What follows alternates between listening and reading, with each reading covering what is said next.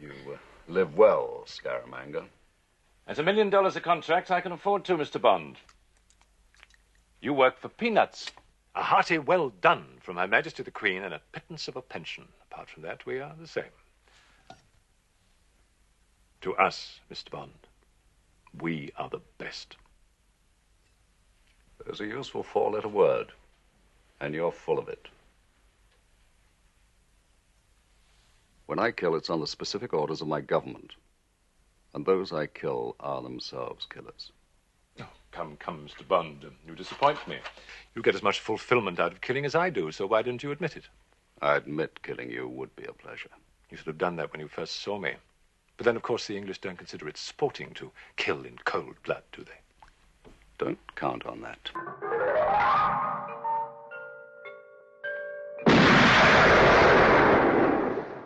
Do you expect me to talk?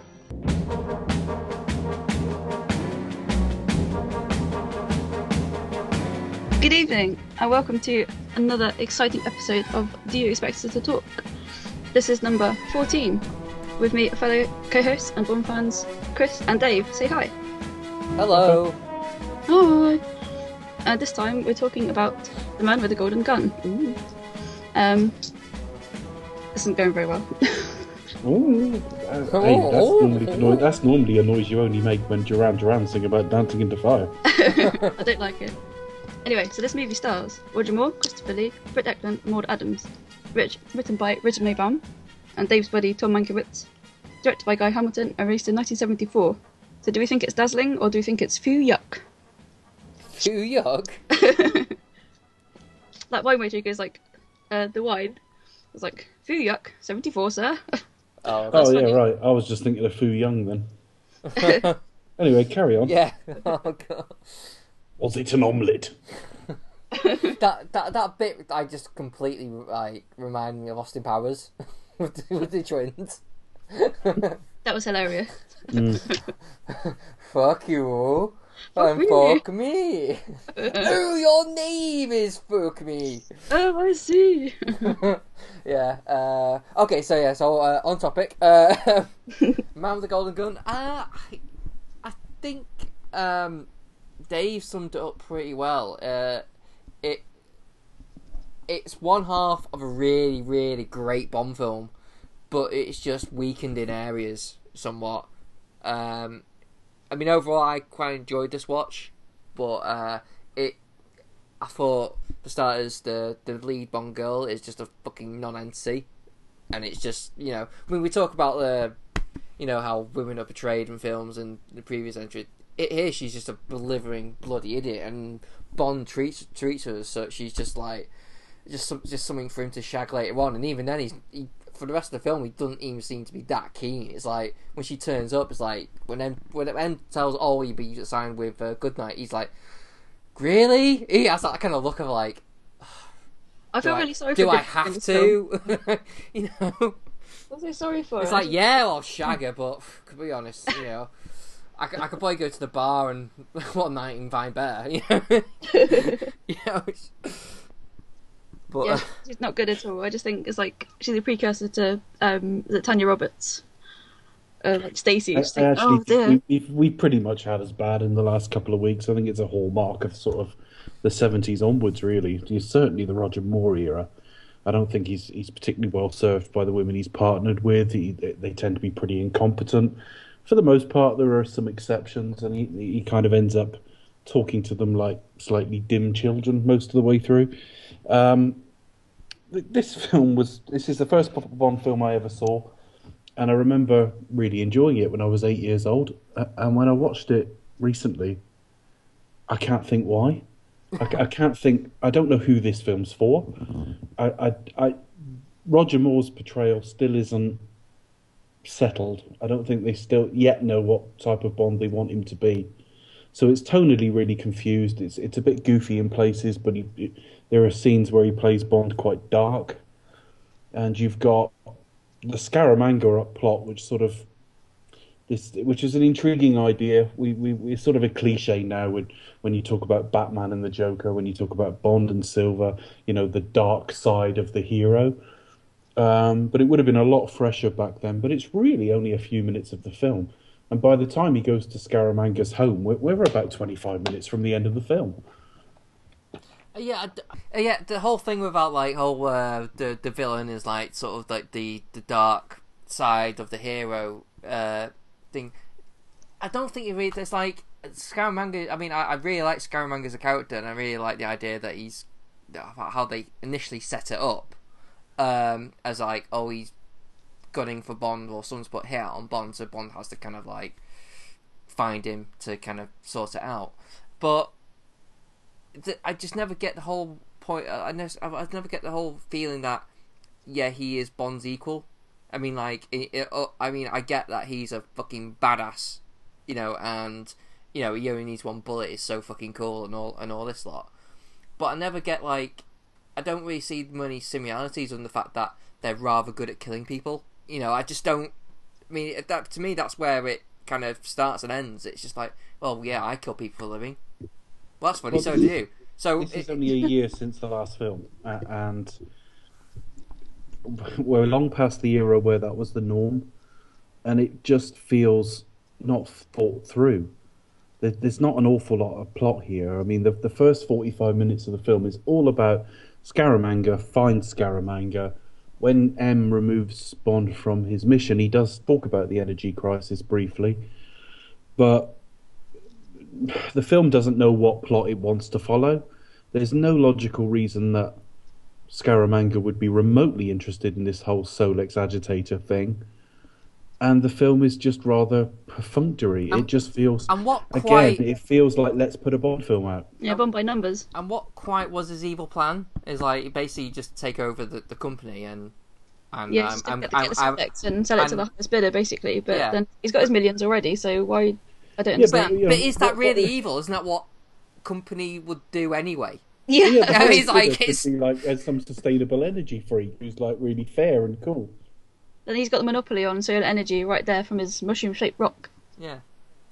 So. I mean, I guess in the hands of a killer, it's probably dangerous, but it's again, it's like Dave said, it's not fleshed out. It's not, and I don't really get why he would be that bothered. And I do like the idea that. Here's a little tip, kids. If you want to take over a company, like just basically kill the boss and just announce, I'm the new chairman of the board. Okay. No questions. Just like, okay. When you do kill them and announce it to the stock market at the same time. It's because that's how competition rules work. Yeah. So, Becca, sorry, we don't ask you. What do you think of Man with the Golden Gun? Yeah, it's a bit flaky. It has pockets of greatness, but it's not my favourite Roger. What's your favourite Roger? That sounds a bit rude, doesn't it? Sorry. It's going to happen very throughout late on all Sunday of night, Roger I'm Moore's films. Yeah, it's not my favourite of the Roger Moore films. Next time we'll be talking about The Spy Who Loved Me, which is my absolute favourite of the Roger era. I love it to bits, so I'm going to rate that one very highly. No point. It's pretty much like Bond by numbers. I was watching one of the documentaries available on the DVD and the Blu-ray, and it's kind of like, this film's got it all: great location, action, sets, beautiful women. And I was like, it ticks all the boxes, but that doesn't make it a great Bond film. But yeah, it's kind of one of those films that you kind of. I don't think the action's particularly strong at all, actually. No, that was it. I'm just literally repeating what they said. Yeah. Well, obviously you got the like the car chase, for example, was not that, I don't know, not that remarkable. And then obviously you've got the famous stunt where the car does the rotation. We'll get to it. Yeah, we'll get there definitely. But that's like the only standout scene. But there isn't kind of average. There isn't actually any, in terms of the action, there isn't actually many action set pieces, really. No, I mean in the fun film just meanders through its running time. Yeah, I mean I don't mind it like sort of being more plossy than most, because it does have a cool central performance, with the villain and a cool villain at that. Yeah. And again, as I said before, I like the notion that Bond is out to kind of like find out what's going on. Is Scaramanga after me? Why? I need to track him. I need to track him and kill him before he gets me, essentially. But then he finds out there's more to that. So I kind of like the whole reveal of that and the plot wise. So, but in terms of action, it's not really there. And when it is there, it does feel weak. and it does feel very lame. No, it is a little bit half-assed, really. Yeah, I mean, when you're a kid, it doesn't really matter because you think, oh look, men in karate suits and and JW and all We'll that. talk about him later on as well. Yeah. The karate thing will again. It's another thing we'll get to. It bothers me. All the racism. Oh dear. Yeah, we do. I actually like about 90% of the pre-title. I think it's set up quite nicely. We meet this guy. You're not told an awful lot. He lives in a strange place in relative seclusion. He's got this funny little butler. Someone's trying to kill him. It seems to be with the butler's help. All of that's pretty good. But at 8 years old, when I first watched it, I remember Bond's waxwork turning at the end, because he's got a waxwork of Bond. Because again, Roger Moore's Bond is a celebrity. You can just rig up Madame Two Swords and commission your own Roger Moore James Bond. And I just remember saying, "Who's that?" Because I'd never seen a Bond film. And my mum said, "That's James Bond." Well, it's not. It's a model of him. Ah. And I said, "Well, won't James Bond just stand there at the end?" What's he just doing there? And it just fucking gave the film away. And I'm not suggesting I was that smart at 8 years old. And for everything I spotted, there must have been dozens of things I completely missed in films. But I remember distinctly the first time I saw this, going, "Well, that's how the film ends then." And that was just like that's big flaw number one with this film, that they're trying to be too clever and expose themselves as not having really thought anything through. I agree with that. I mean, for me, it works fine. I mean, I don't mind. It's just like, it's a thing at the beginning and it has a payoff at the end. It's nice and tidy, and I think I'm fine with it. I mean, I didn't really, I don't have the issue with the whole surprise element, because I think my first encounter watching it was I kind of missed the beginning, so kind of like sort of watched it from like a certain point. So by the time I rewatched it, I already knew how it ended anyway. So it wasn't really like I didn't really miss it in that regard.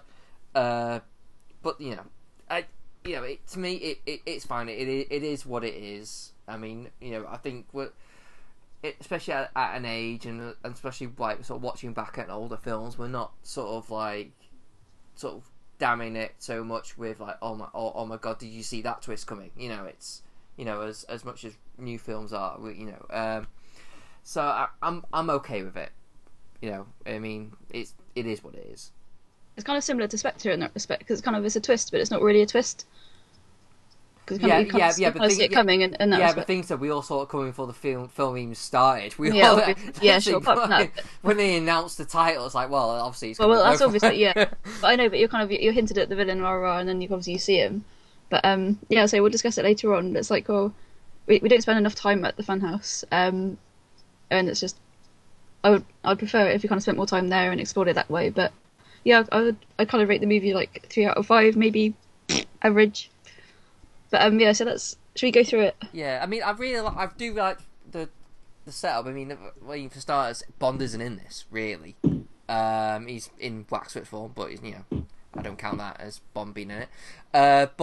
It's an interesting setup, because from if you knew nothing about this, you would think that Christopher Lee is the lead and the hero. Because it's literally he's kind of like, you're kind of rooting for him, and you see him kind of like almost like panic and think, crap, what am I going to do now? Where am I going to go?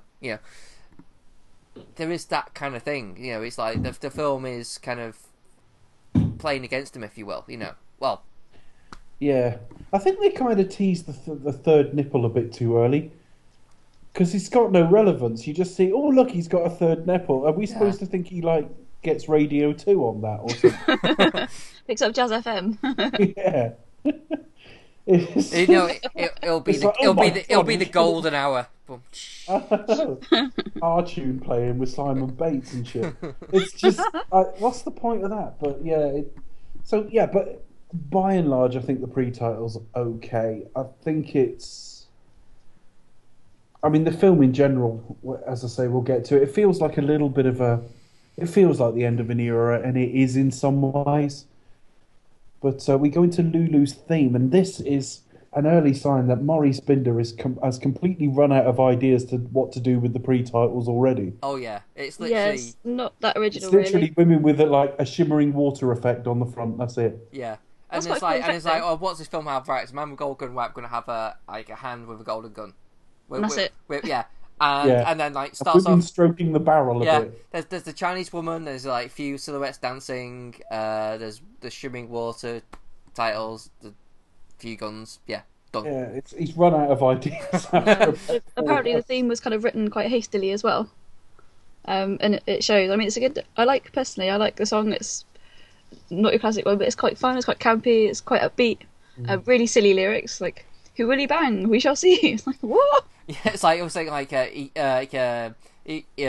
what was it?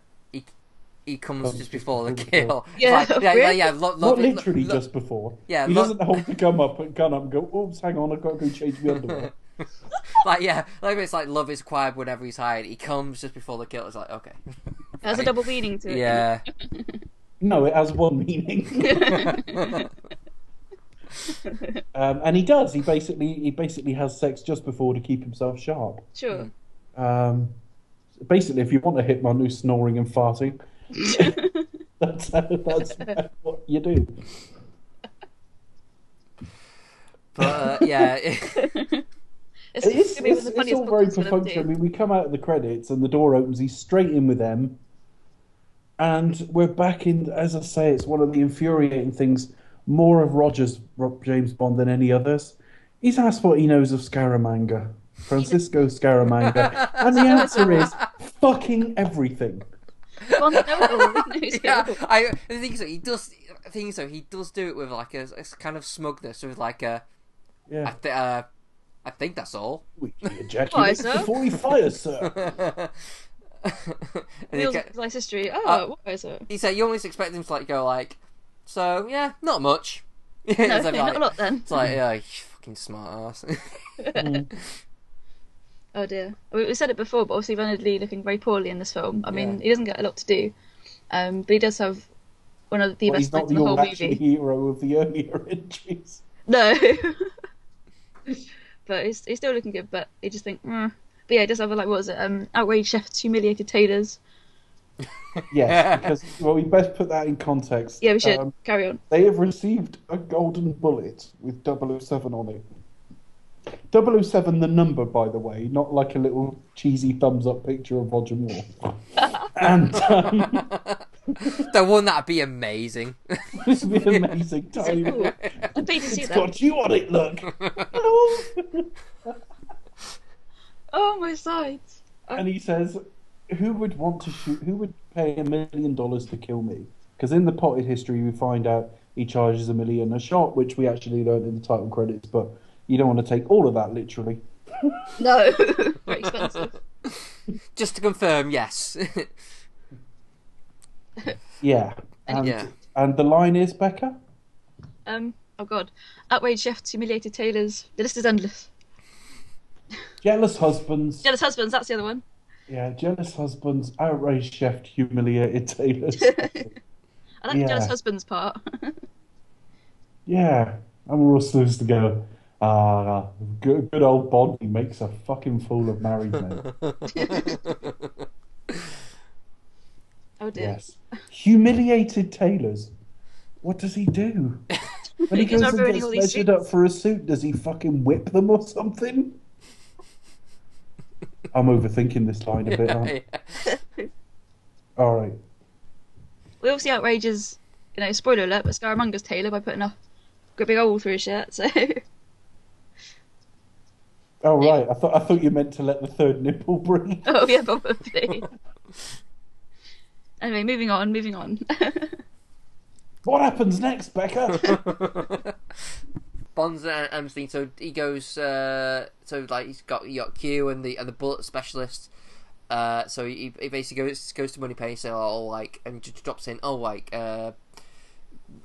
Scaramanga killed 002 or something along those lines. It's like, oh yes, but it was never confirmed because the bullet was never found. Oh, where was he killed? Oh, in Morocco. Where's he go? Beirut. Okay. Yeah, so he goes to like. They thought, where can we go that's beautiful and. Yeah, and he goes to the like a belly dancers club. Miraculously, of course, that's where he was shot. So he goes, finds a belly dancer who's kept the bullet and uses it in a belly ring. A belly ring? What am I talking about? Yes. In a belly button. Charm. Yeah. Oh, don't. Yeah. And basically, raises an eyebrow and watches her dances, and she's immediately like, I want that guy. And I'll be honest, she isn't all that, really. Let's be honest, she's like, I kept thinking, really? You're... Okay. Yeah, she's a bit Reader's Wives, isn't she? But anyway, yeah. What do you mean by that, Dave? Nothing. So Bond gets into a fight with three guys, and it was from this point of view. It's like, oh right, so is this the point in the series where Roger Moore does his standard noise when he's in a fight scene, which is like, oh. It's like that is the noise that he makes when he does his fist fights. He's like, ooh, ooh. It's like, I was still stunned. We're definitely an early era Roger Moore, because it's still him for quite a lot of it. Yeah, whereas later on, as soon as he breaks into even a brisk walk, they need a stuntman. At this point, it was amazing. I mean, later on, just to jump forward a bit, when he's doing like the kung fu bit, that like a lot of that's him. And I was stunned. I didn't know Roger Moore did anything that required any effort physically. I think, in his earlier films, he did most of his own stunts, didn't he? Obviously, apart from the car one. But, he's quite sort of physical on. I think he does... We're sort of commenting on, the various appearances of the various Bond actors. I think he looks good here. Yeah. I mean, it's only a year on from his debut. He still looks the part, pretty much. Yeah. Sure. But, I mean... This is where we get one of the famous Bond bloopers that they did not correct for the Blu-ray. While he's fighting, they knock the mirror, and you can see the camera crew in shot. Oh, okay, I missed that. But yeah, I remember seeing it before. It's for a split second. Yeah, blinking, you missed it. Definitely visible. You can see like a boom mic and somebody holding the camera literally in the top corner of the mirror. I was like, aha, there it is. Ah, cut ya. Unless it's a very voyeuristic club, of course. They aren't the crew. It's just, they always like to be watched. I don't know. What a good perv. He also does. We just see the start. He's not bad in this film, but we do see the start of the sort of mugging that gets really bad later on. I mean, when he's sort of whacked and he swallows like the belly button bullet, basically. The massive bug-eyed overacting from him is ridiculous. Oh, taxi, mister? No, pharmacy. Yeah. So he has a fight. And he also uses like a kind of spray to deadly hairspray. That's the standard of fighting. Yeah. So he gets the bullet and he goes back to England to analyse the bullet that killed 002. But did he actually swallow it? Did this have to be like washed off? We don't know. We assume. I mean, and did he wash it off? Is that guy looking through a microphone at like a big turd with a... Looking through a microphone, a microscope. Now I think you're really overthinking it. But caviar. But the main thought I kept thinking, and correct me if I'm being massively stupid here, but they already got a bullet with 007's name on it. Why aren't they analysing that? What is that bullet going to tell them? It's in M's office with a bullet, and they're like, shit, where can we find a bullet? Maybe it was a dummy bullet, and then obviously they needed the real one, which ended up in WT's neck. I think they would analyse it and follow that link through to find out if it was fake anyway. We're like, oh, right, we found out Scaramanga doesn't really have to, it's a fake. Oh, right, well, but they've got his fingerprints. No need then. Yeah. Does he work in the dark? Not hole number one. Does he just... So basically, they've got a bullet with his fingerprints on it, verified by the CIA. Right. But they've got no idea who he is, what he looks like, where he lives, and then they travel halfway around the world to see if they can find a bullet. I think it's the 70s. It was before the age of all like modern technology, so I suppose it's possible that they might have know what his fingerprints are, but Well, don't it's not have actually, a picture of him. about finding the bullet, is it? It's about getting a lead for him. Yeah. Because the build-up towards where me. was he last seen? But it just seemed pointless. Well, why did you need to find that bullet? Why didn't you just analyze the bullet? What could that bullet tell you? That Because he had to kiss the film required that he kissed a very plain woman's belly. All right, yeah, you need to do this first. All right, okay. And rather than get readers' wives and see where they live, they thought, well, we'll go to Pinewood and pretend it's by Beirut because we never see outside. No, You never know it was Pinewood. No. I don't think I care. But Well, I don't really care, but it's like we go to Beirut. They didn't. They obviously didn't. No. But Okay, so yeah, nickel content obviously too low, 007 for the bullet. So yeah. And this is the bit where Q basically finds his dream match because he's like there talking to the bullet expert, and he's like, oh, I found Trace and that. Oh, well, good, very good. Oh, the very, bullet very happy. expert he's actually quite versatile because he was also a hotel inspector in the film Fawlty Towers. oh yeah, yes he was. Well, maybe that's where he earned his stripes. He's moonlighting as his day job. Well, he's used to looking through turds, probably. It's just what food poisoning is there at this hotel? Well, I would assume that they'd have cleaned the bullet up after Bond passed it, I imagine. I don't know. Do you reckon that must have made quite annoying? Do you think if he'd farted with enough power as he was sat on the loo, it would have made like a bang noise and destroyed the toilet? Yeah, I think this shows what we think of this film if we're discussing aspects like that. We're discussing James Bond's bowel movements. Okay, fair enough. What happens next, Chris? He goes to I don't know, he goes Singapore or something like that. I don't know. Yeah, he goes to Macau, doesn't he, to see the man who made the bullet. Yeah, the man who made the bullet. This is actually quite a good scene. I quite like the character. Like, he just makes bullets, and it's a scene that shows Roger Moore at his kind of like, I don't give a shit. I'm kind of like, at the end of the day, I'm a ruthless killer. So I'm James Bond, bastard. Yeah.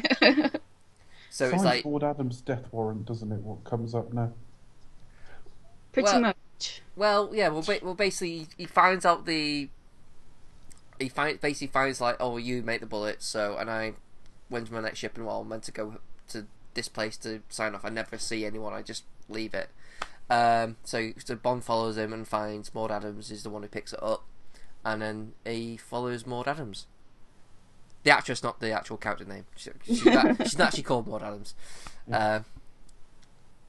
Yeah, she's making like the first of was it 3 appearances that she makes in the Bond series? Second, Yeah, isn't but it? one she was just on holiday when they were filming. So Yeah, she happened to be in the shot in A View to Kill somewhere, so they thought, oh, we'll get her in, but she's in there. Oh, she's in A View to Kill. Soft shell crab. Yeah, she's in one of the background scenes in Fisherman's Wharf in San Francisco. She's not Okay. she didn't have a speaking role, but you can spot her in one of the crowd scenes. Oh, okay.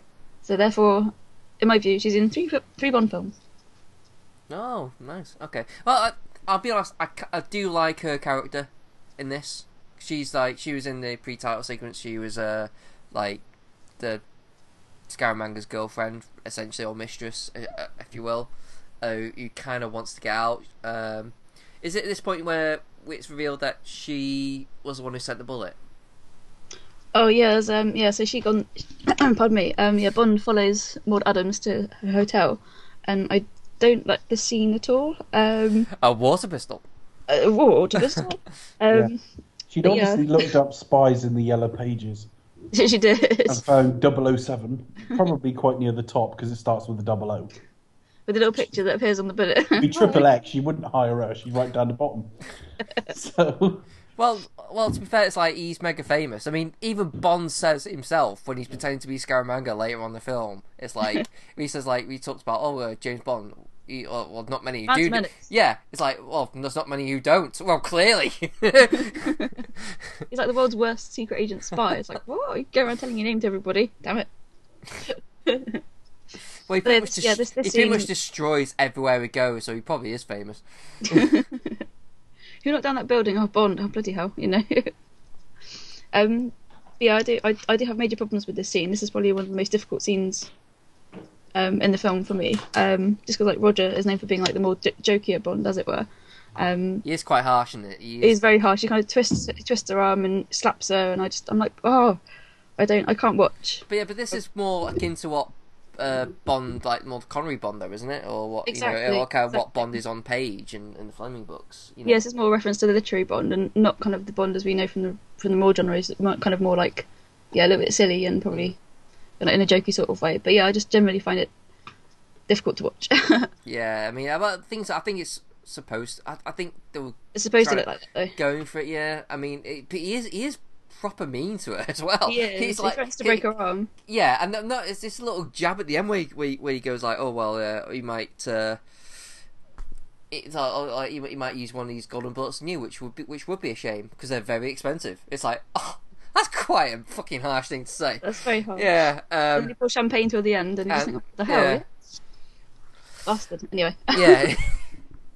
I'm doing more It doesn't returning work. tonight than I ever do. I definitely put the first two Roger Moore films very separate from what came next with him. The first couple, they're still feeling their way, and you can argue the relative merits of the two films. But if Roger Moore had never done a film beyond this point, you wouldn't necessarily think of him as that clownish. No, you wouldn't. Or even particularly comedic. They're not yet quite tailored to him. No, I think it's not where you get to The Spy Who Loved Me and then Moonraker, you kind of get the proper silliness of it all. The It's so Roger outlandish. experience. The Roger experience. Yeah, you get a full Roger sometime in 77. Oh, bless him. We love a bit of Rog. So yeah, we also meet obviously Mary Goodnight. Oh yeah, so Who completely fucks it up for him. Yeah, and again, like literally in the first scene, it's like, right, follow that car, and she just blocks him. It's like, hey, I'm here to pick you up. Nice one, thank you very much. Would you move this inverted bed pan? But she does kind of know like which hotel she's staying at, because like, well, all green cabs go to this hotel. It's like, oh right, well, okay. But She does have like pockets of helpfulness. She does her job some of the time, but generally she's a bit. Yeah, but she's even the whole time she just seems to be like, James, when are you gonna fuck me, James? She's literally like, pretty much. it's like, it's. Oh, I would love that as time. I mean, like, just delivered that way.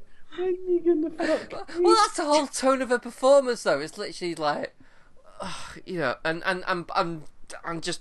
Roger Moore's just completely just condescending. He's like, good night, do you have any use? Literally, that is what he says. It's just like, oh, for God's sake. I mean, personally, I think Maud Adams is would have been the better lead in the Bond as a Bond girl.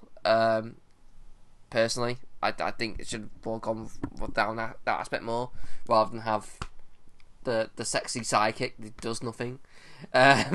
Do you think they probably would have? Do you think they would have been better? I can't even really say it. I'll start again. Yeah. Do you think it would have been better if they had swapped roles? No. I mean, well, I do think she's a better actress, but I think, her character would have worked better anyway if they just scrapped the whole Maud Adams part completely and just like maybe and just have Scaramanga giving himself a bit of a hand job before him. Well, yeah, kind of maybe like flesh out the character a bit more, and I still like the effect of when she. We'll find she out why he's hired yeah. a butler who's only waist heighter, then, wouldn't we? Yeah. Oh, Herbert Village is, yes. From Fantasy Island, they're playing. Yeah, but I still reckon it'll be. Here comes the aeroplane. That's my impression a of very different scene. Carry on. Okay, no, I still like the idea of her getting killed towards the end, and then that playing out at the end because she's just perfunctory to the whole thing anyway. But anyway, that's my thoughts. But I do like Maud Adams' role in this. Even though she does get shat on quite a bit, but that's a character. Yeah, I mean, he's in Macau to kill somebody, and the very fact that, I mean, he knows what Bond looks like. He's got a life-size model in his house. Yeah. Bond pulls his gun in and stood right by the guy he shoots. So he's now aware 007's after him. given no one's supposed to know where he is, that leaves it pretty clear to him Maud Adams has probably given him away. And it's kind of like, except from the scene when he kind of comes in, but you know, like, to on the bed, he pulls out the gun and sort of like caresses her. He's like, where are you putting that gun? Scaramanga. But yeah, it is quite intimidating, and the performance of Maud Adams, you can tell that she's like, is it Severine in Skyfall? Yeah, you can tell that she's genuinely terrified. Yeah, she is a woman who's kind of like trapped in a situation and wants out. She's like trapped with a dangerous man, and well, she does get out. To be fair, yeah, not the ideal way though. Yeah, I think the theme of like kept woman is running all the way through the series, isn't it? You've seen the stereotype kind of pop up quite often. But no, I do. I mean, they're both very beautiful, but I would prefer Maud Adams. I prefer her portrayal in this film rather than Goodnight, who is a bit of a dit splitter. yeah. You'd rather like her be the lead female, and that carries through towards the end. I mean, I still. Like, even though it's like a sad demise for her, but I think they should have played that more towards the end, and then like have like the final confrontation on the island, like as a kind of like semi-revenge kind of thing. You know, like. But then it would finish with Bond playing with himself. Well, he needs a woman to sleep with at the end of the film. Yeah, no. You imagine him on the phone and he's just. I know that breaks. He goes, "Good night, sir." And to be fair, she does get some good lines as well. So it would make for a better film, though. But you know, yeah. But anyway, not Bond playing himself, obviously. I know what you meant. Jesus Christ! Where are we going in this? Jesus and when Christ! Nick Nack jumps down on him, he's like, "Well, that's handy." I think we're just rest my martini. rewriting the film. Oh, right, okay. So, where are we going to now? Well, we're going to go off the subject of Nick Nack filleting at the end of the film. What happens after that? So, okay. I can't remember. Okay. So basically, Laughing too hard. yeah, okay, right. So basically, Bond thinks he gets arrested by the Chinese police, and but it actually turns out it's actually in collision with the MI6. They're taking him back to CM In a boat that gives you a new slant on things. Oh, it's halfway in between, like, is it international waters? I really don't understand. I mean, I know it's like reason for the film, like it's kept under suspense. Like, well, where's Bond going? You know, like, is he in trouble? What's happening? But in reality of things, if he was really working for MI6, wouldn't he just tell them like as soon as he got in the car?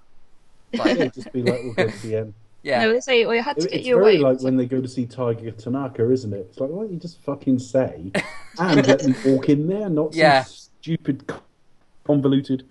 Yes, and they bring Q out as well. Oh yeah. So what happens there? Anyone? I don't know. I was starting to get bored. Okay.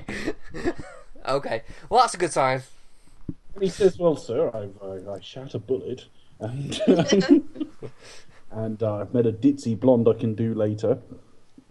No, basically the whole thing's not going very well, is it? So M's basically just like, oh, where's the Oh, bishop? that was it. Like, and I always felt kind of like a bit like he kind of like reprimands both of them. It's like, well, you've just like allowed the person who invented that Solar Complexer thing. Solar plexus. Yeah, whatever the thing's called, I don't know. It's not called the solar plexus. Solix agitator. So Well, it's only about this big. So it's Punched him right in the Solix agitators. Basically, you allow him to die, and he's kind of like reprimanding both. What's the fella's name? Calthorpe? Depends which fella you're talking about, No, Chris. well, the one that's not Bond. Lieutenant Hip. the other one. Calthorpe? Yeah, I don't know. The one with the two nieces who are experts at karate.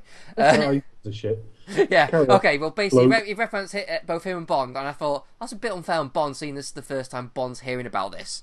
Like, I just thought I was trying to track Scaramanga. Why are you why is them telling me off for about something that completely I didn't even know about. I just thought that's a bit okay. That's a bit harsh. But anyway, so now Bond's like, okay, right, fine. I wonder if the ship was actually at that angle, or whether just Bernard Lee was really pissed.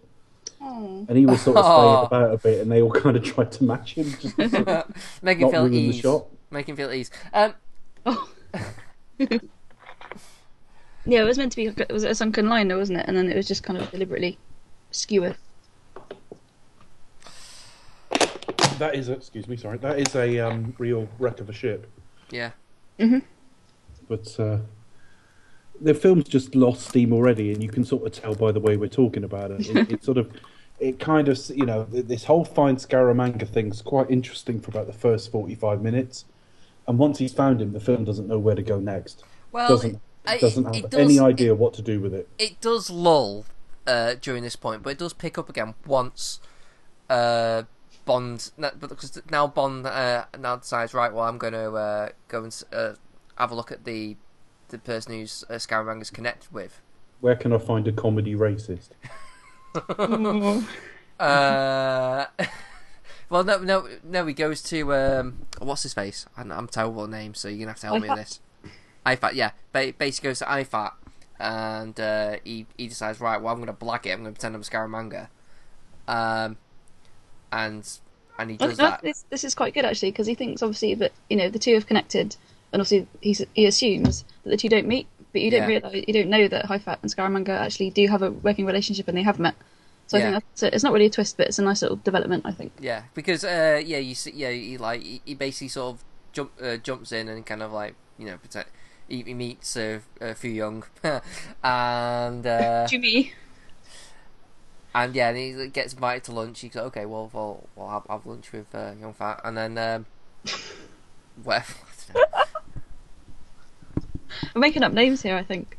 Then we finally see Bond sport the fake nipple that he has Q make up for him, don't we? So yeah, he arrives in the estate and starts off like stripping off his shirt, and obviously there's that lady swimming Which, naked. thankfully, there is a situation that gives him the opportunity to do that.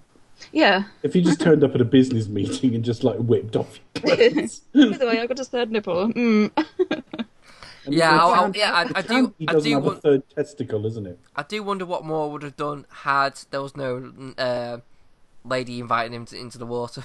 No, no lady called Jimmy. I think she has the most outrageous Bond girl name ever, obviously apart from Pussy Galore. But less said about that, the better. Yeah. Okay.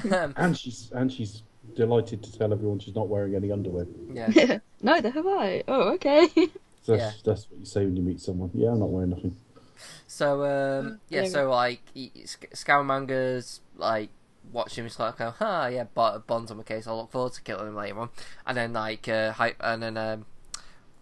what's his name? Do you know you report dialogue a bit like George Lucas writes it? Oh, that's handy. I'll catch him later. Things of that is how George Lucas writes dialogue. So and IFAT reprimands him, going like, okay, well, you got Bond on my case. I'm annoyed. A good time call. Yeah. And then cut to later on when Bond gets a ride from his name's Hip, isn't it? Is that his name? Yeah. Okay. Gets a lift from Nip, who decides, I don't know, I'm on a federal case.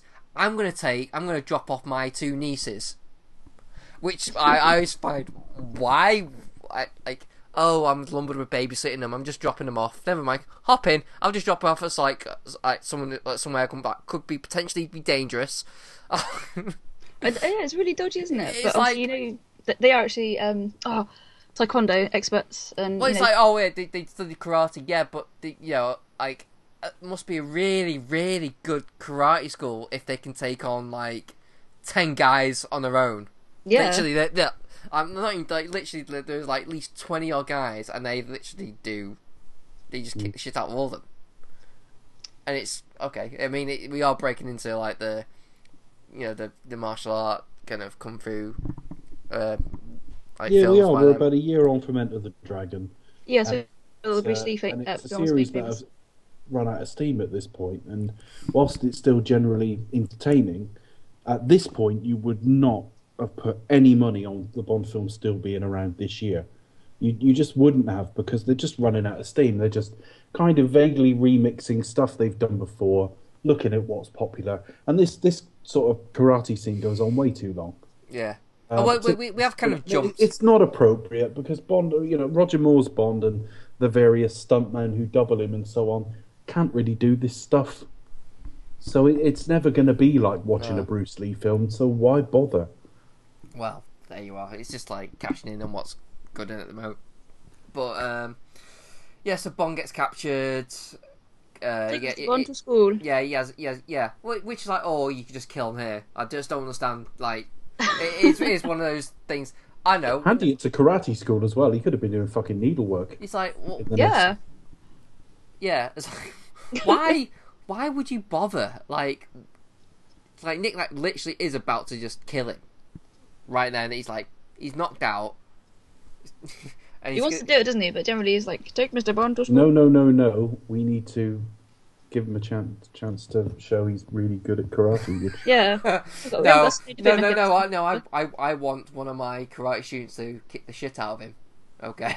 That scene is quite funny though, where he's kind of, one of them does a demonstration, and then Bond goes up to fight him, and he kind of like bows respectfully, and Bond's like, all right, just nods his head. Well, it starts off Basically with a kicks him in the death face. match. It starts off with a death match. It's like, first lesson. Between those two boys with the swords. Two guys with two swords, and one of them's going to kill a fight to the death. It's like, oh, right. Which is a good incentivizing of learning there. I find once you've been stabbed to death, you tend to make more of an effort the next time.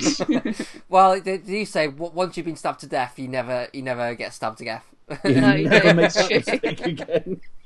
Oh, fucking hell. It just goes on forever, because the first bit where he kicks the guy in the face or whatever it is he does, you think, well, actually that's kind of efficient. It's a bit of a, it's not unlike what we see with Indy a few years later. No, that's All true. the sort of flashy sword play and just shoot him, or just kick him in the face. Yeah, it's something really easy. It's actually not that bad. But then we go on to this silly, lengthy scene, which actually was the bit that really surprised me, because most of it is Roger Moore. I mean, except when they're being thrown, it tends to be him. And it's not that interesting. It goes on far too long. And it's pointless. It is just, they're in the Far East, and martial arts of various kinds are really popular at this point. Yeah. So basically Bond escapes, as he does.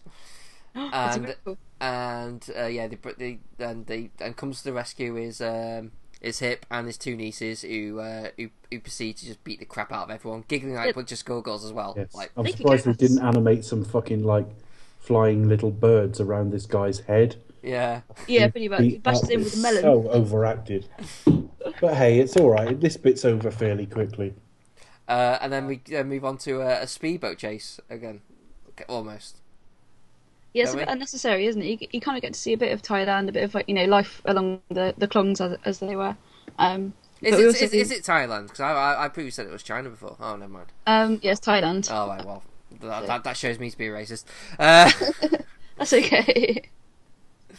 Yeah, I've never been myself. I'd love to go, just to see see the country and see that part of the world. It'd be fantastic. But you kind of see there's people washing and all life is there basically. But we also see the return of G.W. Pepper. Which, if you had to pick somewhere for a redneck racist fucking guy to go on It's the holiday. ideal place. But clearly he's been bullied there to go on by his wife. You can tell he doesn't Who's want. lived with him for about 40 years? I just can't imagine the let's go travelling bullshit. No. Plus, Americans get about 4 minutes holiday a year. So I can't imagine. They don't have very many days off, do they? Yeah, no, they don't. So I can't imagine. 4 minutes. It's just so crowbarred in because of all the locations he'd turn up. I'd believe it more if it was London. Yeah, I You must know say. what I mean? I just think the last place that character is presented would go Yeah, is there. it's really random. I must say, I I don't like him so much this time round. It's totally unnecessary. Yeah. Racism is even more grating. I The know it's king supposed of to be comedy has just lost his mojo completely. Yeah, I know it's kind of, it's very much a product of his time, and redneck policemen were a thing, I guess, in those sort of movies. Time as well, I hate that. But I do think the scene with the elephant is quite funny. He's like, elephants do If we hadn't Democrats, seen maybe. it again, that would have been all right. As a callback. But yeah, if he hadn't come back, that's all good. But I just think he's a bit random. And then when you see him a little later on during the car chase, you just think, oh, all the kind of outdated references that he uses. You just think, oh, dude, it's cringe, so cringeworthy. I've been deputised, and it's just like, No, you haven't. Hold on. Hang on a minute, that's Sammy Davis Jr. I've just done there, or Chris. Davis Jr. Yes, would you like to be deputised? Yeah, sure. But he just won't shut up, and it goes on for so long. No, it's like, who are you chasing? Commies? I'm with you all the way. It's like, oh my god, shut up. It's just awful. Oh. And then Roger Moore, who can't do accents and can't do voices. Sure am, boy. It's just awful. It's just awful. And they ruin one of the best stunts in cinema history. Yeah, it's meant to be because it was done in the first take, and the stuntman who was doing it had never done it before, so it's amazing, awesome stunt. But you've got this horrible, like, can't be slide whistle. It's terrible. The precision required is incredible. It's a jump off a ramp, but it's an angled ramp, so it's like a corkscrew jump. And That's what I was looking for. Yeah. It's got to be done at an absolute precise speed and angle, and they kind of worked it out on paper. In terms of what's, the physics of it was worked out on paper. So the first take, it's not like they've done a dry run somewhere. No, they did it all in one take, didn't they? That first time. Yeah. Wow. Which I think it's very commendable, and the stunt. I mean, they pull it off, and it's one of the most memorable stunts in the whole of the franchise. But just that one special effects really undoes all the hard work. You just think, oh, yeah, you get boom. Yeah, it's terrible. The first thing you cut to is Pepper with his ass in the air making stupid sounds. Wowee! You just think, oh, for fuck's sake! I really just think this should have all been cut, and it's a sign. It's the true of both of the first two Roger Moore films. That I think a lot more of Live and Let Die. That there's no doubt about that. But they're both padded to hell because there's not a lot of plot here. We talk about it being plotty. Well, it's set up. It's got quite a complicated situation set up, but we don't have an awful lot of story unfolded to us as we go along. No, not really. Do you think if Guy Hamilton stayed on to do the next Bond film, we would have seen the return of Sheriff W.D. God, I hope not. Of Daniel Craig J.W. beating him at the Pepper. fucking nursing home now, wouldn't we? Probably. Oh. I don't know. I mean, it's right up there with the sort of conversations about Sylvia Trench and stuff. I don't know. You can't possibly know. The series needed a bit of a. I mean, we'll come to the performance of the film near the end. This film didn't do very well comparatively, and I do think we're 3 years till the next one. A bit of a falling out between producers and everything, and I think they sort of go a little bit back to the drawing board for the next one. So I'd have been surprised if there'd been any circumstances under which this guy turned up again. I mean, because he's on a holiday of a lifetime to fucking Cairo. This one. Where would you see riding a submarine? with a camel fucking biting his ass or something. No. Camels, those Oh, don't- yeah, it would have been so in that part as well, wouldn't it? It would have been. Oh, In dear. that. Yeah, exactly. Very dodgy. Yeah, no, it's sad to think that like this film kind of marked the end of the Cubby Broccoli Harry Saltzman relationship as well. So you think, oh. Yeah, they'd not been particularly, from what I can gather, they'd not been on particularly good terms for a few years. They were very different people in the first place, and it was a bit of a marriage of convenience. And they were starting to take turns in later years. This film is largely Cubby Broccoli. The Live and Let Die was largely Harry Saltzman, which makes sense because he kind of chose Roger Moore. They were just very different characters. Harry Saltzman was a lot more fiery. He was a lot more profligate with money. And he wanted to do a lot of things outside of the Bond films. I mean, he did the Ipcress file and things like that. So he wanted a career beyond Bond. And Cubby Broccoli was just happy with the Bond films. And eventually he overstretched himself and had to sell out to United Artists because he was bankrupt, basically. So this is the last film that the pair of them both have their names on the Bond films, and it's just Cubby Broccoli from now on. I don't know if it was just because they were trying to sort out the terms of their sort of split, if you will. But we're obviously 3 years till the next Bond film, and when it comes back, the next film's a very different beast from this one. Yeah, so it is very much the end of an era. It's the last one with Guy Hamilton of the 4 he's done. It's the last one not to be in CinemaScope, because the last 2 haven't been. They just the first 2. Roger Moore's gun barrel does 2 different gun barrels, and the reason being the aspect ratio is different for his first 2. So it's a lot of like lasts this week. Speaking of it, I did actually quite like the gun barrel. I like it generally. It's a nice all rounder for me. This one, but I'll just say that. No, I quite like it as well. Yeah, I like gun barrel too. It's fine. Yeah, but yeah, like. Yeah. I mean, the things that there is things in this that I like, and it's mainly Christopher Lee. I think we've kind of like gone past a bit where we feel that Maud Adams' character is basically been shot in. We've glossed over a scene, haven't we? I think. Well, yeah, 'cause it's quite a nicely well played scene where like Bond goes to meet Andrea, played by Maud Adams, and it's feel like, oh, she's dead, and it's like a bullet wound. And it's like, so Scaramanga's presumably killed her in public without anyone even noticing, and is casually just sitting next to him, and they have a little interaction. It's one of the film's best scenes, I think. Do you guys agree? Or? Yeah, it's got a bit of a "You Only Live Twice" feel to it, actually. Oh yeah, although he doesn't offer to take Bond to a hotel. Oh yeah. No one at one point says "I love you." Yeah, I mean, any time Christopher Lee's on screen, I think there's one exception. There's literally one shot in this entire film where I went, "Oh, I don't like the way he played that." But yeah, I mean, he's really great. But it's such a small portion of the film. As a MacGuffin, one of the 2 MacGuffins in the film, the hunt for Scaramanga, that stuff's kind of quite interesting. But by the time he eventually goes to Scaramanga's island, we're like an hour and 35 minutes through the film. You don't see enough of it, really, do you? You don't really see much of him. You don't see... I mean, what can you do on that island? I don't know. I just think this film would have worked better if you'd have made Scaramanga more mobile, full stop. These films do globetrot a bit. It would make sense for a character like Scaramanga to not keep himself to one location.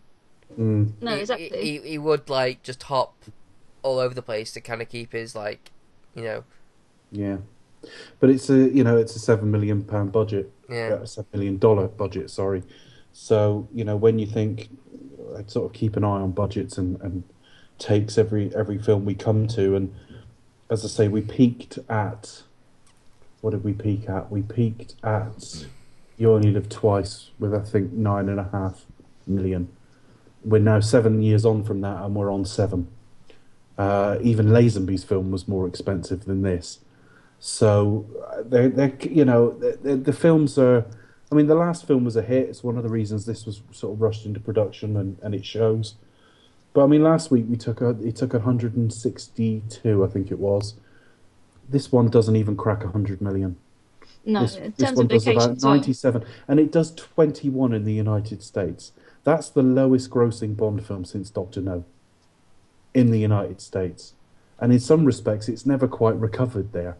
I mean, it doesn't do as big as it does relatively in the rest of the world compared to some other franchises. Batman's the reverse. Batman does proportionally a lot more of its business in the United States than anywhere else in the world. And it's just, this film is just a flop. And I think it's because it's quite boring. Yeah, I think its pacing is a little bit all over the place. I mean, like it starts off okay, then it kind of like your interest kind of drops because nothing really much happens. I mean, like your first real Bond like fight scene is kind of pointless and silly, and it's not really well done. After he's handed the bullet back to them and gone, best go and see if I can find a bullet. Which is a bit like Star Trek Into Darkness, isn't it? Let's go and get Khan. He's got magic blood. Forget the 72 that were already on the fucking ship. Just lazy and rushed. Yeah. God, you just reminded me about that. Tried to forget it, but never mind. Yeah. Anyway, so basically, it's all basically build up to the Bond basically finds his island and he has the ultimate showdown with Scaramanga. It's basically what the film is, building up to, really. They have this kind of elaborate meal, don't they? And they kind of big discussion about how they are the best and how similar they are. Yeah. I just think It's just the most cliche bullshit dialogue. I know, it's pretty much like... Come, Mr. Bond, you'd drive it for a We're killer. not so different, you and I. Yeah. Yeah, really? But it's not, I think, compared to... I mean, I haven't read the book in a long while, but I do remember Scaramanga in Flame's book just being like, thug, pretty much just petty thug, as it were. I do think they kind of make it more interesting, and obviously they play on the fact that Chris Sibley is Dracula. So you've got the kind of dark nature of it there. I mean, it's been done to death recently, and it's kind of a fairly new thing, like here. But I do think that's quite interesting. You've got the whole flip side of Bond and how, like, they're both alone, they're both assassins, essentially. And they're both kind of pretty much at the top of their game. Yeah, that's my 2 pence worth, anyway. Yeah. Yeah. Bond doesn't need to excuse himself to go to the loo before they have the shootout, do they? No. Heavy meal. Hold on, I need a wee. Oh. You imagine his trousers falls down because he's undone the top button at dinner because it's quite a lot of it. Oh, I hate those He mushrooms. got aside for the shootout, and as he spins around, he falls over because his trousers are falling. Never mind. And again, Nick Nack doesn't get he tries to get another opportunity to kill Bond, but he doesn't. He's like, unless there's a coup, I should have used the final shot myself. Can we talk about Nick Nack a little bit here? Right. Yeah, let's do it. Okay. Pun intended. Just a little bit. What's his main objective? Right. What the thing with Nick Nack is that he's there to keep Scaramanga sharp. So he essentially gets people to Try to kill him. Because it's like in his will that he gets everything he gets. Yeah. So enjoy every second you leave me. yeah. So when Bond does kill Scaramanga, why does he go after Bond? Revenge, even though he's inherited everything. Yes. He's in it for the money, basically. Yeah. But why would he give a shit? Sorry? But why would he give a shit that Bond's like, I have absolutely no idea. I mean, because he kills him in a completely predictable manner, and then there's a bit around the Solix agitator we'll come back to, but they get on a boat to escape. Nick Nack's there hiding, and it's again Tom Mankiewicz's "We've forgotten about the henchman." And then he tries to kill Bond. We've got Guy Hamilton's legendary attention to detail again, because when he goes to pull bottles out of that wine rack to throw at him, they're obviously made of sugar glass so that they don't hurt. But the first one he pulls out is fucking leaking everywhere. It's just water or whatever's in it flying absolutely everywhere. And you just think, this director is the fucking laziest director I've ever seen. It's not as bad as Diamonds Are Forever, but I mean, there's a bit earlier in the film where they're trying to escape, and they haven't even choreographed it properly because Bond puts his hand out to try and, grab Britt Ekland's hand, and Britt Ekland's about 5 yards behind him. It's just like, you just think, do a second take. I just think, like, Guy Hamilton must have been thinking about lunch all the time he was filming these fucking things. Maybe it was the best of the bad, Because he just rushes through it every single time. And the number of scenes, it's not as bad as Diamonds, but Live and Let Die was pretty tight. Live and Let Die didn't have the same problems. We're back to, why didn't you do that again? Why didn't you do that again? As he went through it, and it's just He probably felt like everyone else did, like it was kind of on its decline anyway, so why bother to kind of get the best when it's something that's kind of... Yeah, there's a bit of malaise kind of, occupying this film. I mean, I do like Hamilton as a director. And he made some other cracking films outside of Bond, but I just think there's a big discrepancies between, as we said, between like Live and Let Die and Goldfinger, randomly, where we kind of are swaying into more Diamonds territory. And you just think, oh, really? So, I mean, like, It's just a dumb scene anyway. It's like, he wants to see Bond fighting a midget. I mean, how you can't really take it seriously. It's not really a fight, is it? Exactly. He It's like- he No. immediately It's like he goes under the sofa, and then when Yeah. he comes out, I mean, if he still had any kind of armors on him, he could have fucking stabbed Bond in the back or anything. But no, he just kind of smacks him on the bum on the way by, and you just think, like, who thought this was a good idea? Yeah, especially to end on it. It's just.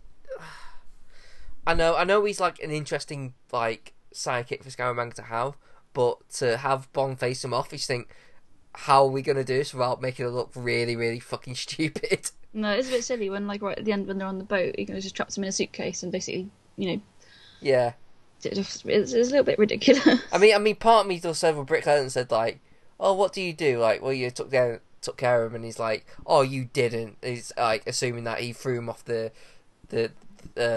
boat in the suitcase, essentially drowning him. But no, he But no. climbed about 30 yards No, and tied him up. But there's balancing. always a part of my heart that just wishes me that I wish he just fucking did it. Like, really, like, just be fucking done with it. Fuck you. It's just a really bad idea. Nick Nack is not the henchman you bring back. No. Post the main villain's death. He's just not. You should have had. If you wanted to kill Nick Nack off, for example, you have him get trapped in there when the whole place goes up. Yeah. I wonder what happened to him, obviously, in the world of the film, because he's alive at the end of it. But we didn't see him again in the series, so Do we care? I mean, I really don't. no, that's it exactly. It's... But still, he's a memorable role for sure. Yeah, and I don't really dislike him in it, but like anything else, everything else in this film, it's been completely underused. Yeah, it's a bit It's pointless slightly. and again, there's just something. It's a minor thing, but when he shoots the top off the champagne when Bond arrives on the island, Hervé Villechaize gets absolutely fucking soaked. He does get drenched, doesn't And he? you just for think a while? that's just humiliating. Yeah. So if anything, you again, think... what I suspect happened is they rigged that bottle, it got the actor wet, and they went, "Oh, that'll fucking do," because that's That looks funny. We'll keep it in. at this point.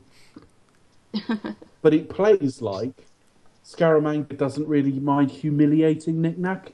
No, Yeah. Nothing else in the film that suggests that. it's a bit embarrassing. Yeah, but you would think like, well, that's more credence to the fact when Bond does kill Scaramanga, then why would you fucking want revenge? Like, what would that give? Yeah, Dare you make me a multi-millionaire? and also that bit is just a bit weird. It's like he just shoot like Scaramanga. He's like he shoots the thing, and goes like, "Oh, it's a harmless toy." It's like, so it's a gun. It's a No, it's a gun. Yeah, it's not a harmless toy. No, clearly not. But I don't know if that's just like Scaramanga's The sense man of with the humour. harmless toy. Yeah, no. Maybe it shows like how callous he is. I guess I don't know. Yeah, I don't. Yeah. But yeah, He is remarkably proud of himself. It's the one bum note in the film for me, or in terms of Christopher Lee's performance, is when he blows up Bond's aircraft. The look on his face is ridiculous. It's so overacted, and it's Pure glee. It's just so gleeful, and that's not. Scaramanga. this is my favourite part. Like, I really am the man with the golden gun. Oh, really? But yeah, the whole Solex agitator thing, they kill him, and then they've just got to like get it back from the set of Thunderbirds. Oh, Tracy Island. But when Yeah, that thing comes back, that comes out the ground that captures the sun, that looks like Thunderbirds. It does a little bit. You can hear the kind of the drum roll, you know. It's Oh, that's and hilarious. how long has all that sort of stuff been there regarding the solar power stuff? Like, it's and like who'd you fall in to do it? because like he said like, oh, I've just inherited all this. So what? Have all this just been moved into like literally since you killed, Yeah, just in case the Solex or agitator or comes was it your way. always here at your place and you've just No, like I think because it was built by his construction company. So obviously, during their working relationship, and then obviously he killed High Fat, and so he's inherited the business yeah. side of it. So I think it's obviously been there for a while, but you just think, oh, it was a bit of lazy script writing.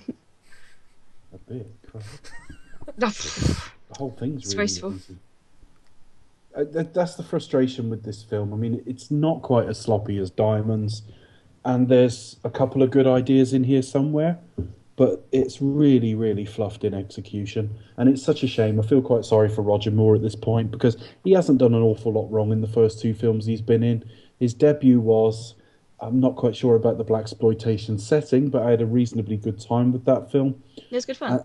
And this week has just been rushed, and the one good idea in the film is buried under this pointless energy plot that goes nowhere, and we have one of the dumbest Bond girls he's ever cast with, cast alongside one of the better Bond actresses to grace the series. And, I mean, basically, what tone are they going for here? He's just shot Scaramanga in cold blood, and it's all jokes about Britt Ekland's arse. God. She just tried to nearly blow up the island with a bum. I mean, yeah, that kind of thing's like, oh, I'm just bend over. Oh, I've just turned the thing on. Right, okay, great. But she doesn't seem to feel that at all. No. But I mean, when something turgid prods you in the ass, Becca, you tend to... Well, just put yourself in a position, you know, she's kind of in a bikini, just not, you know, what are you wearing There's much. no If it's something, padding. you know, you're going to feel it, aren't you? Feel that. She's going to feel it, so... But again, She hasn't got that big a bum. This is supposed to be like the big action sequence at the end of the film, and it's basically will a beam hit Bond's head? And the big Will it, won't action it? We don't know. sequence is her bending over, and not in the fun way. No, it's just for a kind of, just for... So what is it? Literally a bum joke. What is it? Are they actually stopping? That's what I really. So basically, they're stopping like the solar Well, energy. they're just getting it back. There's no countdown clock on this, as far as I understand, other than as soon as that guy goes into the water, it upsets the temperature balance. Yeah, the place blows so up. it's going to blow. Yeah. Yeah. Oh, hang on. Cinematic That's why. sequence. That's why Nick Nack wants revenge because, like, yeah, great, you have just inherited all this shit, but you blew it all up. Yeah, exactly. Oh, okay, I right. don't imagine that Scaramanga's got it all in cash under his bed. I mean, it's $1 million a shot. There's got to be some sort of numbered account somewhere. Yeah, I think you told him about this. Oh, it's fucking... That's another plot hole that we don't know about. It's like, what? You know. It's just not, you know... And It's ridiculous. I mean, it's already, even the car that becomes a plane. I mean, it looks... It's a really obvious model as well. It doesn't look very good. But it's not a particularly cool car. It wouldn't look much better than a fucking Triumph Dolomite or something. There's just nothing... There's nothing cool about this film. It's not remarkable, apart from Yeah. its wings. It's better. We've had worse. This is not a Diamonds Are Forever. But I think that's probably Guy Hamilton's it's worst. a lazy, uninspired film. There aren't many funny lines in it, though there's one or two. Yeah, I would say that Goodnight gets the majority of the good lines in this movie. Bless her. Sorry? I would say that the character of Goodnight, I think, for the bits that she is, she does get some of the best lines in the film, I think, as well as obviously she? M. Does she? Like, what lines? Oh no, I think Yeah. basically when they're outside the hotel, and he's like, oh yeah, like keep champagne on ice and everything else warm, and she's like, and everything else warm, and it's like, where she basically breaks Bond and is like, good night, would I ever do that to you? She's like, yes, you bloody well would. It's like, Oh it's yeah, funny. but then you get the bit where Bond turns around and says, "Don't worry, dear, you'll get your turn." Yeah, oh my god, slap him in the face. Yeah. I mean, Yeah, anyway, sorry to interrupt you, Dave. it couldn't be a lot more callous. I mean, when he opens that fucking, cupboard and she's in there, I mean, if he'd been wiping his cock off, it wouldn't have been much fucking more callous. It's just, No. they haven't settled on what Moore's portrayal of this character is yet. No, tonally, this film's very weird in terms of that. I don't know if he's, the hard ass. But I kind of like, but, I like more when he's hard. But No, he meant that. He likes to see Sir Roger. Yeah, I like Roger when he's hard. You're like a good hard Roger.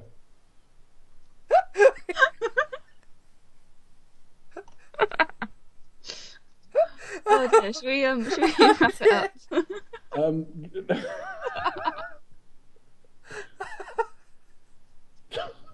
That's the tagline for the episode. They never used that on any of his films, though, did they? No, strangely Particularly enough, when no, it's they Never didn't. Particularly when Never Say Never Again was there, and they really want to sell Roger Moore. My You could- face. You're good hard Roger.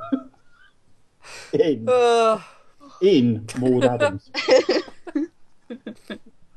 Roger Moore. Oh, JBR Radio, eat your heart out. Okay. You wouldn't hear that kind of smut on now, would you? Oh. Family show. Ah. Oh, dear. Right, But no, you yeah, like, generally I you think like that does Roger so much. when he's hard. I know what you mean, though, in terms of like his portrayal of the character. Yeah, it's very, very mixed in if it's going to be sort of like comedic or. I don't know. I think he plays these scenes all right. I mean, you can see he's kind of uncomfortable with it. Yeah, I nothing wrong with actually the portrayal. think It's just how it comes off. That's all. I mean, it improves. And it's the more films he does, the further it gets away from like the original. But then when he plays tough, I think it's really jarring. Sure, exactly. mean, That's I my mean- main problem It's with like it. a switch, though, isn't it? It's like, oh, crap. You know, it's that kind of. Yeah. But I just don't believe the character would do that. I mean, I know Yeah. he's a killer, but I mean, For Your Eyes Only, when we get to that, that's a film I'm going to be very positive about. But Yeah, when sure. he kicks the car off the cliff, everyone uses that as an example of, what he could do tough, and it's just tonally so jarring. Yeah. Even a relatively more serious film, that's not Roger Moore's James Bond. Yeah, I mean, Yeah. I agree with you, but I think he can still play it. I think the problem that you are probably finding with it, Dave, is probably more to do with like the story, and also what has gone before that, like what we associate with Roger Moore. I think if the script handled it better in terms of like better dialogue and. Well, we didn't see him put John Steed across his knee, did we? True. But no, I agree with you with it, Chris. I think that's the sort of problem I have Oh, with it as well. God, I've got an image stuck in my head now of Roger Moore spanking Patrick. Go on, Sir Godfrey. Sir Okay, Godfrey, God damn it, man! I still reckon we need a spin-off movie of Roger. Obviously not now because he's Yeah, the way, but we could have done I the think spin-off it would of be like Weekend at Bernie's now. yeah. But no, The Adventures of Bond and Sir Godfrey. Whoop whoop. Yeah. Alternate universe. I do quite like them two together, but yeah, it is. We'll discuss that another time. It just this film stands. The first two, I do sort of split the Roger Moore into era, sort of into pre and post 1977. I do think the first two feel, and they even look different. They look older as well. I mean, they are obviously, but they look it as well. And next time out, Roger Moore gives us the first proper Roger Moore Bond film. Yeah, I can't wait for that one. I'm very excited to be watching and reviewing The that. greatest film ever made. I don't know. I honestly do not know how we are going to talk about the title sequence. Zero. It's going to be How are we amazing. going to discuss anything from that? I'm looking forward to it. I'm very excited for it. He's being chased by these Russian shits. It's funny. How are we going to not describe it using any of the terms that got used? No, we're going to have to get the thesaurus ready. He's being chased by these dark ingestions. Oh dear. We'll cross that bridge when we come to it. Yeah. James, I need you. So does England. Yeah. Probably, that's probably the line I like most of his entire run. So does England. Yay. Because it has a little musical sting with it as well. Yeah. Exactly like that, Becca. They Yeah, used- like that. That's the one. In fact, if they dubbed that in, no one would be any the wiser. But it's me, didn't you know? I hopped in my TARDIS, time travel, did the sound effect, and came back. And underappreciated. You've got a TARDIS, awesome. Yeah, so... Okay, I mean, so on that note, I mean, from just to sum up from me, it's not going to be that far off the bottom. I think there are worse Bond films. I think there are more offensively bad Bond films. But this is going through the motions. It's not even Bond by numbers. I mean, they've tried to do a couple of different things with it, but there's no conviction there. There's a director who's run completely out of steam with this series. And at the middle of it, he may not be my favourite Bond, but you've got a guy trying really hard with substandard material. And you've got an actor who's in Christopher Lee, whose stock actually rose after this film. We think of him as a bit prestige now because he went on to do Lord of the Rings and all the rest of it. At this point, he was very much a B-movie actor. He'd done The Wicker Man the year before. which is a fantastic film, by the way, and Britt Eklund's in that too. Both of them are much better than they are here. They're so much used Well, more. Britt Eklund's dubbed in Wicker Man. Oh, She's pretty dubbed in much. Wicker Man she's playing Scottish basically. Yeah. She's dubbed and she's body doubled in a couple of scenes as well. But yeah, it's Britt Eklund for the most part. But it's just a very wasted opportunity. The landlord's daughter. Sorry. You haven't got much of an idea beyond Energy Crisis, Francisco Scaramanga, character from the book. Let's not do it in Jamaica as per the book, because we did that for Dr. No. We've been down to the Bahamas and all that as well. Let's bring back Pepper. Go. That was it. I don't think there's no real ideas here, and I think it's a dreadful shame. And it's a bad way for Saltzman and Broccoli to finish as a partnership. And I'm kind of think the 3-year gap, whilst it's not a very wise thing to do with a 46-year-old leading man, did them the world of good. Chris, what do you think? Well, we've kind of been hard on... Hard on? No, we've been hard on this film, I think. But Guys, come on. What are you kind of in control? We laughed once already. Yeah, I mean, I still enjoyed this a lot more than I thought I would. But then again, I am probably one of the few people who did enjoy Terminator Genisys this year. So I am quite known as being quite forgiving when it comes to supposedly bad films. But I'm very positive about things. I mean, I don't think it's not a lack of critical faculties. It's going in like trying to see the best in things. Yeah. It's not a bad yeah, thing. going with an open mind and Yeah. throw it to the I front. go What's with wrong an with open that? mind, but it falls apart quite quickly if I'm really not liking it. yeah, but I mean, there's just it. It's like I can see like half a good film. I can see like the elements, like sort of maybe like the darker tone and the idea of like Scaramanga and and Christopher Lee, and he's got a gun that he can make out with like a lighter and a cigarette case or whatever it is he uses in the pen. It just like, oh, that's so fucking cool. And then Actually, that is probably the one cool thing in it. and Yeah, actually, we didn't talk about that, did we? It was the gun and its various parts. So, but no, it's a cool little gadget, and but its pacing is just completely off. The action scenes aren't that well put together. I'd go as far as to say, actually, I think it's the worst action we've had in the whole series so far. Probably, because like what have we? I mean, like you take out that one stunt with the car. Mm. Okay, what are we left with? We've got like a few sort of stalker, like sort of wandering around a fun house with two guys. Got We've karate. We've got a young man's first karate class. yeah, car chase, a car chase and boat chase. Couple of fist fights, which are never really Moore's forte. Bond pushes a boy in the water. Yeah, Yeah, pretty much. Well, there you but, go. Action. but to be fair, he you are kind of pleased he did it because he is pretty smug with himself. And Roger Moore had a bit of a crisis of conscience about it. He didn't like it at all. No. well, because he's too nice, Roger Moore. That's the thing. He's a lover, not a fire. Yeah.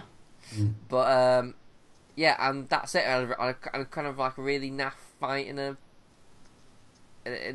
room, in a dressing room somewhere, and that's it.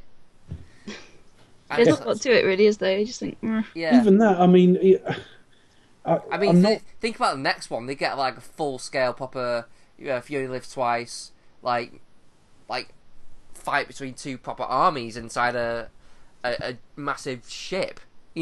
It's like this is like how we want a Bond film to kind of go towards, really. Yeah. You know what I mean? It's like, but this doesn't. I mean, I if it's going to be stripped back, then the content needs to be better, and it's not. I mean, it's just not very well paced. It's it's a bit dumb in places. It goes and I think if you're going to go down that kind of route, I mean, on the one can't hand, be I done. don't think I've met anybody who's ever said The Man with the Golden Gun's their favourite Bond film. Statistically, I would imagine somebody listening to this might, but it's rare. I mean, is rare, if whereas it a lot is, of the other it's purely out of nostalgia. Purely. Yeah, I don't think it's many people's favourite. Having said that, I don't think it's the great sin that diamonds die another day and a couple of others are. I think it's likely to be in my bottom five. I don't think it's going to be in the bottom two or three. There's worse Bond films than this. This is just a little bit dull, a little bit ill thought through, and they just need to go away and sort of rejuvenate themselves. No, this is Really. it. What do you think? Yeah, I kind of agree a little bit. I recently had to rate all the Bond movies, and this is in my kind of bottom 1, 2, 3. The bottom 10. This is like number 8. So it's kind of thumbs up. Yeah. yeah. No, there's so many wasted opportunities. I mean, I had a great time watching it. I love the locations just purely because I want to go there. But so many wasted opportunities, really. Moore does the best for the material that he has. There's a few dodgy scenes that I didn't quite agree with, but and this performance doesn't quite gel with me in this one. But I really do think like the next film, Spy Love Me, is where his portrayal of Bond really comes into its own, for sure. Yeah, like or hate it, he takes ownership of it from next time. Yeah, definitely. It's his. Like Yeah. it or dislike it, it's what he wants his Bond to be. Yeah, he owns that role, definitely, for sure. But yeah, for Golden Gun, I mean, it's a campy, fun theme tune. But you just don't see enough of Christopher Lee. You've got a mighty, mighty actor, so much talent. It's just completely wasted. But having said that, it's a fun movie. It's a fun way to spend a couple of hours, but just riddled with problems. There's And then worse J.W. Pepper. Oh. There are worse Bond films. J.W. Pepper is again. I suspect that's Tom Mankiewicz. See, Tom Mankiewicz suited the Superman films. You know, it is. Well, it is the context. same actor did play a sheriff in Superman 2, did he not? I don't know if it's the same actor or not. To be honest, I'd have to look that up.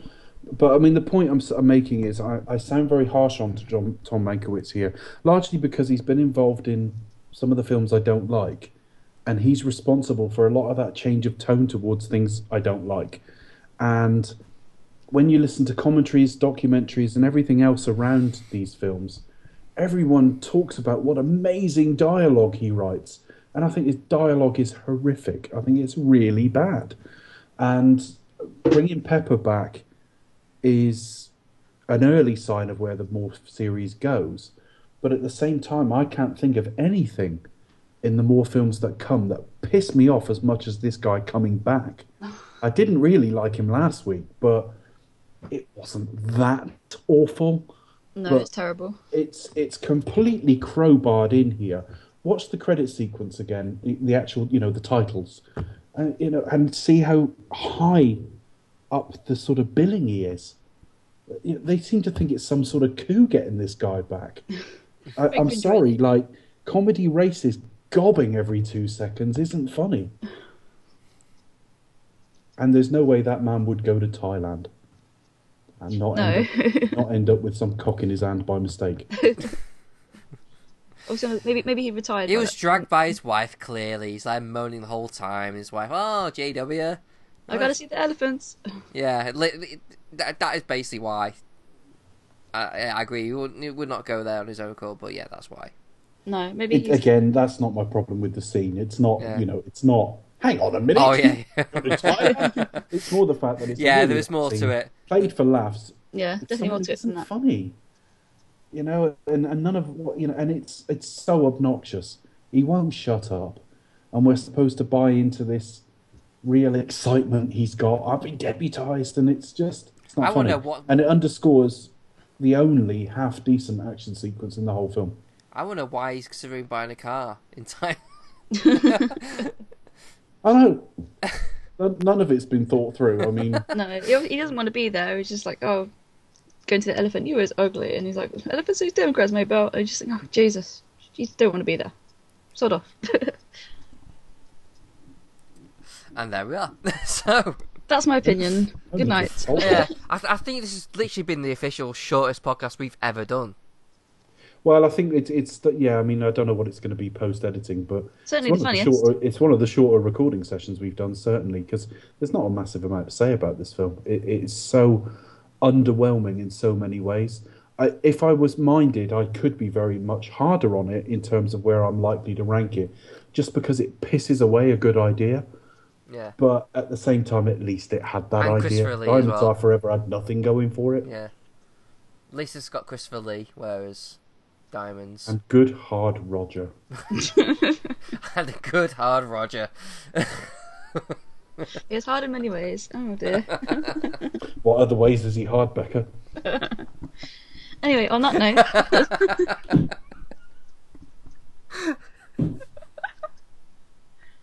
note. Anyway. Yeah, I think that's about wraps things up. I think. Yeah. We should move away from that one.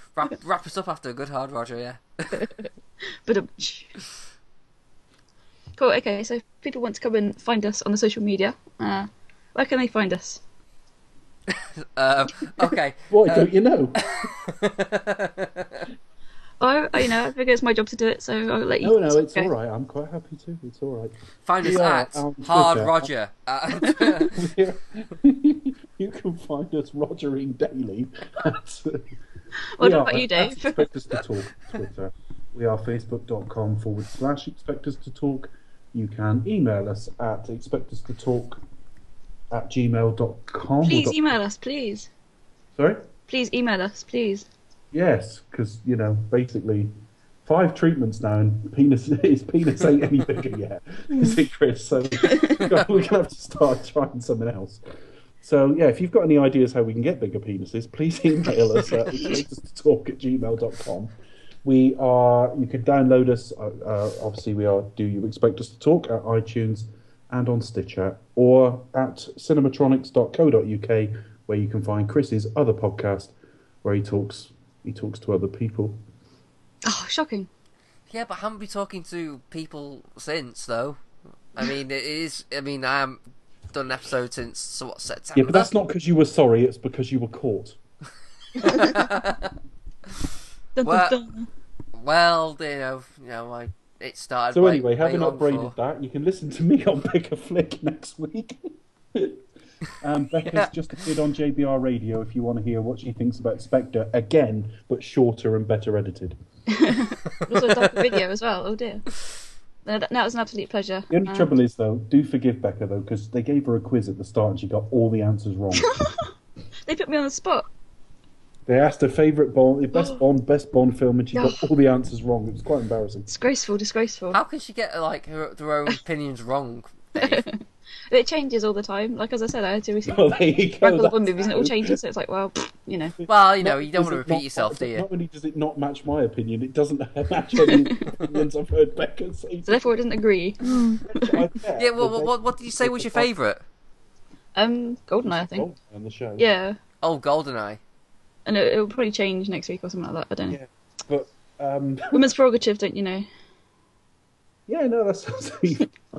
I just think that the day we record like the rankings episode, It's going to be so different. me and Chris will record for like 2 hours or 3 hours or whatever it ends up being. But it's What? going to be like a 10-hour shift for you. It will. So I reckon you're going to be shifting your rankings around for hours before we record. No, well, I've written it down now, so what I'll do is when we come to do the final rankings, I shall see how much it's changed.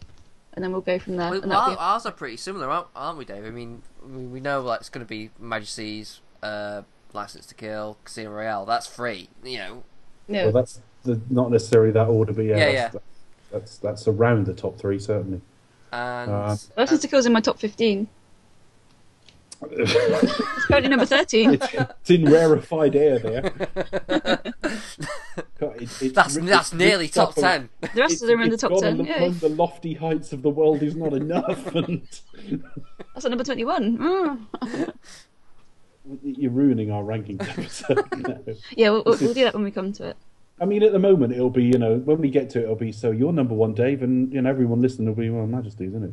Yeah. He's wanked on about it for about 6 Yeah, months. so that'll probably be at the top somewhere as well. So But yeah, I mean, obviously you'll get a flavour from what we said about the films as we go along, but yeah, it'll still be an interesting episode to sort of sit down and talk about It'll be a goodbye episode. Yeah. Oh, farewell. before we regenerate. Actually, Yeah. no, because we got Spectre after that. Oh yeah. Spectre's our last Bond one before we go on to... Yeah, and then we'll regenerate into another movie series. No, do you think we should incorporate Spectre into it? into Why the does- yeah, rankings why now. not? I want Yeah. to get afterwards. I mean, I I don't think it'll be in the top 5 anyway. But in terms of the you know, but in terms of like the the final episode, or no, okay, just me. We'll cross that bridge when we come to it. Okay. Yeah, but then we go on to Indie and Star Trek and stuff. Yeah. I'm actually 21 episodes in through Star Trek, the original series. You know now. what? I think Indie's probably a really good one to go on to next, because it is essentially what Spielberg made, because he couldn't make a Because he James wanted Bond. to do Bond. Yeah. Yeah, and it's nice and short as well. Yeah. Like 4 movies. So Yeah, we don't need to do setup episodes and rankings episodes and all that with that at all. It just So, would probably- top 5 Indiana Jones films. But yeah. I'll tell you what number 4 is going to be. I think we're all going to pretty much agree with the ranking with that one. So Yeah, Raiders is a complete crap. Yeah, Rangers. No, it's all right. We don't mean that.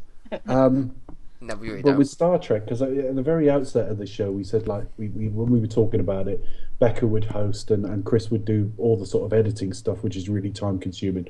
So I said like I'll do the research basically. Not that they can, but I have to basically. it's your job.